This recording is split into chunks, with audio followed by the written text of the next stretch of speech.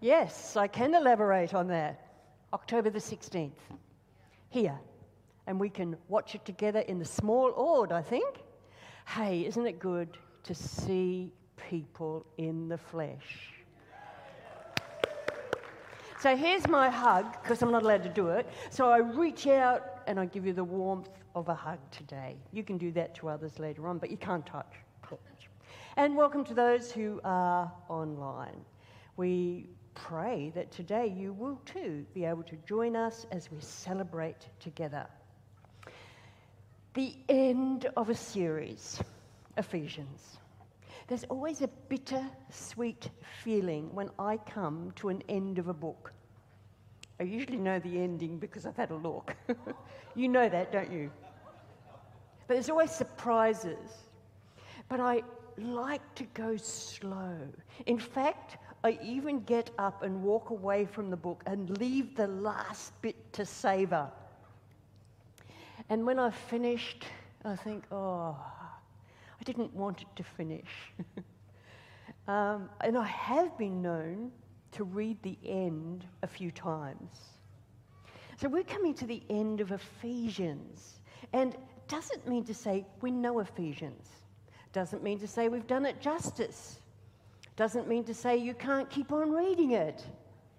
We've just looked at the surface. And I'm going to try and put it all together today and give you some symbols and keys that you can take so that whenever you read Ephesians or Galatians or Philippians or Hebrews, you can use these keys and see where it's inviting you to respond to the word you use. So let's start and just go right back. Where on earth did we start this story? With our Tony, who told us that God's story always starts in Genesis. At least the God story we know starts in Genesis. I have no idea what was happening before the creation of this world, and I don't even know that I knew what was happening then. But we have a record of what happened, about this wonderful picture of how the world was meant to be and how our first parents enjoyed that. And it's a picture of one word, which we use in Hebrew, shalom, but unfortunately for us it means a lot more. It actually means peace, wholeness, completeness, togetherness, prosperity, welfare, tranquility, all of those words and so much more. So that was what it was intended to be. Why? Because, as we learned in another series, a good God, can you remember this? A good God created a good world so that good people could do good works and they might be able to live the good life. And this life was described in 3 dimensions, and of course Paul and Jesus and anyone who's worthy enough to stand up here and speak will say these 3 dimensions are about us living well with God. You know that song, it is well with my soul, well with myself. Oh dear, I am a bother to myself at times. I really am. My thinking, my feeling, my responses. So I need to live well with myself so that I can live well with you and you and you and in community. And altogether we can live well in this world. That's the picture. And Ephesians captures that, captures it well. So in the first message that we had, we looked a little bit at the story of Ephesians, how it was in 2 parts. The part of what the God story is in relation to us, and the part of what our God story is in relation to God. And we have that little word halfway through that says, therefore. In the light of what you know, this is what you can live. So that's pretty good, eh? We have the story of Jesus Christ for a world that was lost its peace with God. And it's the story of His grace that renewed that gave us redemption, forgiveness of sins, adoption into his family, reconciliation, the ability to say, it is well with my soul, and I can live well with others so that we can look after this land. We're also told, not far into this story, and this story is weaved into the God story in Ephesians 1 to 3, about that dark thread, the sin that entered the world through our first parents. Just this week I was talking to someone. I said, we were talking about the terrible crisis in the world. And I made a statement that I had to retract. I said, it's a horrible world. And I said, no. It's a sad world that grieves and waits and longs for the second coming of Jesus, just like us. What is in this world is that dark thread of wickedness, of sin, that is active in the life of those who align themselves with the devil, knowingly or unknowingly. And he is the father of deception, the father of death and decay, and he's out to destroy. And when lives are aligned that way, it seems like a horrible, ugly place to live. But we are not staying there. We're not staying there. God has called us to live the good life. So we also learned from the beginning that Ephesians calls us to live in unity, a oneness, an inclusion, socially, racially, without gender difference, the ability to see as God sees. Jesus is the great equalizer.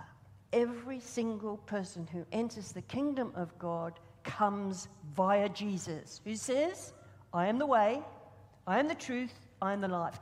Every single person, whether you think you're really important or are important, whether you really think that you're nothing, it's the equalizer. We all come that way. And because of God's grace poured out on us, we can live in this oneness, this unity. And we can celebrate one God, one Lord, one hope, one word, one spirit, one body together. But hey, there's a richness of diversity. Have a look around and just see how diverse we are.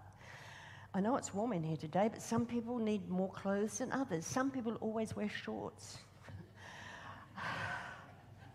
Some people are tall. Have a look at the diversity. Red hair, no hair. Blonde, grey hair, curly hair. Young, look at the diversity. You're not even looking around. Look, see the diversity that's there. Difference. And we are only a little picture of the diversity in the world. And yet, one body. I remember my greatest experience of having a sense of oneness. I was at a Losang conference in the Philippines. 4,000 people from nearly 200 countries met together. And we sang and we worshipped. And people sang in their own language. It's a bit hard for me who don't need someone next to me singing in tune. And all I could hear was maybe Spanish or French or Chinese or something else. And I thought, I'm lost, but I can enjoy it all together. But you know what? We then went into discussion groups. And you know what happened? We were all strong-minded, opinionated, bigoted people who were always right, and we wanted others to listen to us. We are called to oneness, to give up our preferences, to listen, to be there for others. So then we come to the second half of the book, and it says, therefore, I want you to live your life worthy of your calling. I think we might have a verse up there where it says, is that right? There's a verse there? You can read it while I read it. Therefore, I, says Paul, a prisoner for serving the Lord, beg you to lead a life worthy of your calling, for you have been called by God. Always be humble and gentle. Be patient with each other, making allowances for each other's faults and opinions and bigotry and rightness because of your love. Make every effort to keep yourselves united in the Spirit, binding yourselves together in peace. Therefore, the reason we've talked about precedes, I've briefly mentioned it, but now as we go through this series and seeing the grace of God poured out through Jesus, we can do what is needed. Can we? Can we? Can we really live this life? I'm not totally convinced that we do it well, but we can. A few weeks ago, Wayne covered this section in chapter 4, where it says that all Jesus followers are called by God into the ministry of Christ. Live a life worthy of your calling. It's not just for missionaries, preachers, elders, deacons, chaplains. All are called by God to make the most, to build up unity, and to serve or to minister. We do it differently. You'll get that in Ephesians 4. But every single one of you sitting here today, I can call a minister of Jesus. It's just that we get our language so confused. The same word for minister and servant is diakonos. We get our word deacon from it. We are all called into service. We are all called into ministry. That's our calling. How well do we do it? How well do we do it? All the time, whatever, wherever we are called to minister Jesus Christ in this world, in your place. And remember, he came to serve, not to be served. So I want to see if it is possible to live a life worthy of our calling. And I'm going to do it by having some postures, symbols. Now, believe it or not, I had to have lessons this week on how to draw stick figures. I've got them here. I didn't know you were going to be here, Anna. I tried everyone else I knew who could draw. So you have to put up with mine. And the good thing is, you're probably like me, so you can draw them yourself too. So I've got some postures that will help us understand this calling. And the first one is walking. See that person's hanging on to someone there? You like my stick figure? It's walking together. So it's together. Or in community. So really, there's another hand here. And there's another hand, another hand. We cannot live the Christian life alone. You got that? You want me to say it again? Do you believe it? I cannot live this Christian life alone. And for those who remember the message that Andrew gave, go back there, listen to it again. It wasn't just for marriage. It was mutual submission one to another. Submit to one another. Why? Out of reverence. Out of reverence to the Lord, reverence to Christ.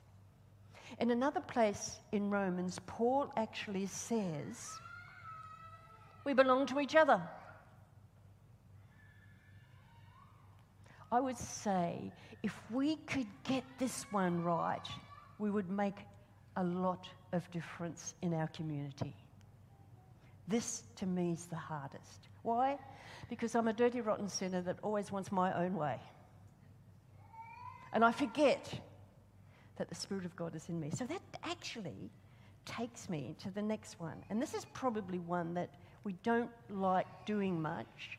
Let me see if I can do it. You can tell me what this person is doing. Huh? That's called a sit. just in case you don't know. This one is sitting. That's not, let's give some arms. I could do a nose if you like. Sitting. How well are you sitting right now? Is the chair holding you? Or are you holding the chair? Are you relaxed? How well do you sit?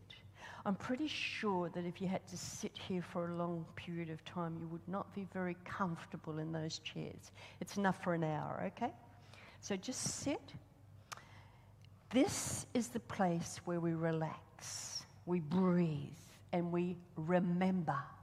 We rehearse God's story. We rehearse God's story in me. And sometimes I actually remember the story of God in others. I heard some really great stories this week, and I sat and I thought, God, this is great. And I sat with the stories because I saw God at work. I revise, I reflect. We often say, have 20 minutes in the chair. I don't believe the 20 minutes in the chair is to go, tick the box, I've done it. That's not really called sitting. That's called getting it done before you get on with the day. To sit, to read, reflect, stay with, even be silent for 2 minutes. To enjoy the day, to think back over the day before and say, God, you were there yesterday. Thank you.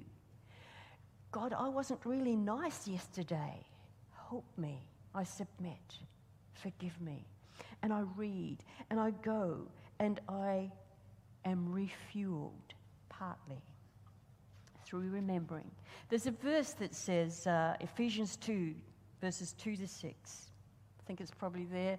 God is so rich in mercy, and he loved us so much that even when we were dead in our trespasses of sins, he gave us life when he raised Christ from the dead. It is only by God's grace that you have been saved. For he has raised us from the dead along with Christ. And listen to this. Seated us in the heavenlies, in the heavenly realm, because we are united to Christ. So we have to imagine ourselves, take ourselves through prayer, reflection, reading, not just to sit literally in that chair, but to take ourselves and to see ourselves seated with Christ at the right hand of God. And if you want to get the real story of that, read Philippians, which says he came down, downward mobility, humbled himself, and God raised him and gave him a name above every name and seated him at the right hand of God, a position of authority, a position of it is finished, a position where the Christ life can become part of my life. And I can have a different perspective. I can look down. And I can see it through God's eyes. I can see that God loves you, even though I find it hard. I can see that you need my Jesus. I can see that you can encourage me. We see differently when we're seated with God above. You got that one? Seated. That's not all. While we're seated there, there's one more part of this story. Because I remember I was alienated from God. I now have a sense of who I am in Christ. I've been dead in sin, and now I stay there and I take on that life of Christ within me and a life of Christ with others. But before I go on, I've got to do another thing, one more thing, and it just means sit. Because in our book of Ephesians, it actually says a very important thing. I've lost my notes. It's all right. I often do this. We're not to act thoughtlessly. We are to understand what the Lord wants. We're not to be drunk with wine. Ephesians 5, 17 to 19. It says, be filled with the Holy Spirit. singing psalms and hymns and spiritual songs among yourself, and making music to the Lord in your hearts, and give thanks for everything to God the Father in the name of our Lord Jesus Christ. So don't leave the seated position until you're filled with the Spirit. Well, you say, how on earth do I do that? Do I get a tap and turn it on? What happens? The secret is in understanding this verse. It's a command. A command is to be obeyed. We call that imperative. It's a command. It is passive voice. You know the difference between passive and active? I am walking. I will. Walking I will be. Can't even turn that one. Passive means I can't do it. It is done for me. Okay? Passive. I sit. I put myself in a position as an act of obedience as I'm seated there with Christ in the heavenlies, and I wait. And I ask the Spirit to fill me. He is the one that does the work. It's present tense. So that means it's continuous. 3 things. It's a command. It's passive. It's done to you. It's present tense, continuous, which means it needs to be done continually. You agree with that? So that's what I do when I'm sitting, waiting for all of that to happen. And I better get a move on. So as a result of being filled with the Spirit, 2 things happen. There's a song in my heart. I may not be the best singer, but the psalmist wrote, he has put a new song in my heart. And then this is what it says, many shall see the song and believe. Not hear the song. I like that bit. So he's put a new song in my heart. Many shall see it and put their trust in God. It's also, as a result of this, I will be thankful. Thankful. And this is how we walk with God. Thankful, generous, kind. And so my next one is it takes me to the place where I can now walk. I walk every day. Try to get my steps. We can walk. And this is a movement from sitting to walking. Walk in the light of who Jesus is. I can learn to walk worthy of the calling. Worthy, admirable, valuable, desirable, reliable, excellent, satisfying. I can sit at the end of the day and say, that was good. Oh no, I blew it there. I need forgiveness.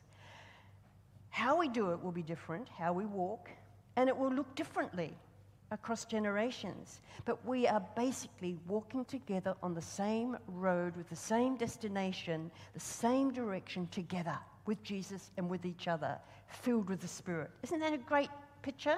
Called to serve, called to minister, called to be light. And so it says, walk worthy, walk in the light, walk wisely, walk in love, honestly, with vulnerability, making good choices, walking in love, gracious, living out there. Read that section which says what walking in the Spirit together looks like. It's great, chapter 5. Remember, hand in hand, together walking. And that takes me to my next posture, which is standing. Oops, something happened to his knees and legs. But this guy's just standing. Just, don't you laugh at my pictures. Standing, standing, standing. Finally, it says in Ephesians, be strong in the Lord and his mighty power. Put on the full armor of God so that you might be able to stand against the devil's schemes. Take your stand. Notice it doesn't say fight. God has done the fighting for us. He's won the victory. We've seated, we've remembered, we know who we are. It's stand. Stand. Jesus fought with the word of Scripture. Jesus fought by the power of the Spirit. Jesus fought with sacrifice and love. Jesus has done it. Stay alert. Stand alert. Now, we're not sitting, we're not walking, we're taking our stand. And he is my belt of truth. He is my truth. He is my righteousness. I'm right with God. He has made me prepared to live and to be ready with the gospel of his peace. He is my helmet of salvation. He is my sword and shield, and I have the word of God. I'm equipped because together I've sat with God, filled with the Spirit. I'm walking in this world, and I can stand. And that brings me to one more posture. I have to copy this one because I had trouble. So you tell me what this one is.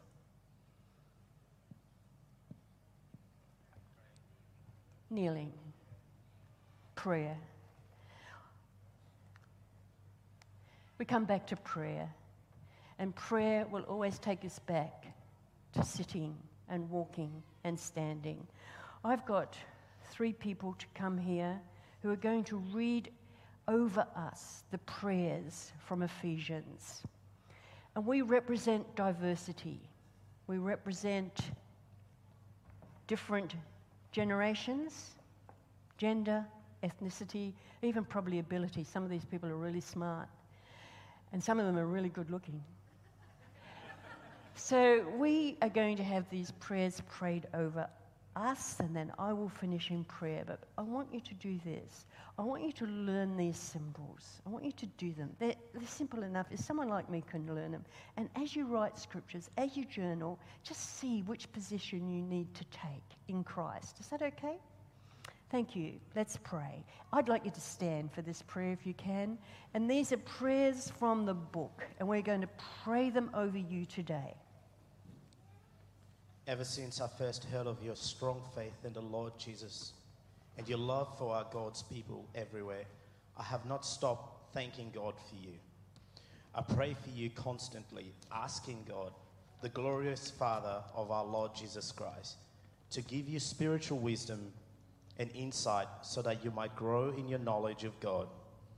I pray that your hearts will be flooded with light so that you can understand the confident hope he has given to those he called, in his holy people who are his riches and glorious inheritance.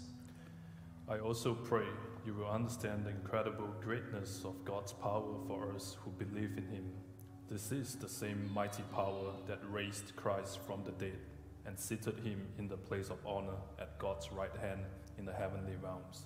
Now he is far above any ruler or authority or power or leader or anything else, not only in this world, but also in the world to come. God has put all things under the authority of Christ and has made him head over all things for the benefit of the church.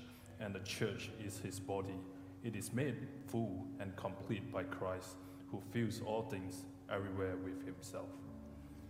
When I think of all this, I fall to my knees and pray to the Father, the creator of everything in heaven and on earth. I pray that from his glorious, unlimited resources, he will empower you with the inner strength through his Spirit. Then Christ will make his home in your hearts as you trust in him. Your roots will grow down into God's love and keep you strong. And may you have the power to understand, as all God's people should, how wide, how long, how high, and how deep his love is. You may experience the love of Christ, though it is too great to understand fully. Then you'll be made complete with all the fullness of life and power that comes from God.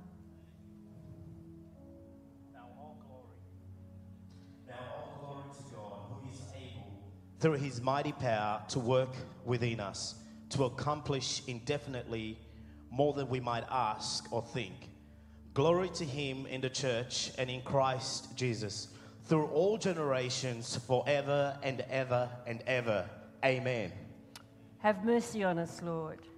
May we take up our different postures in life and learn to be comfortable in each position. Amen.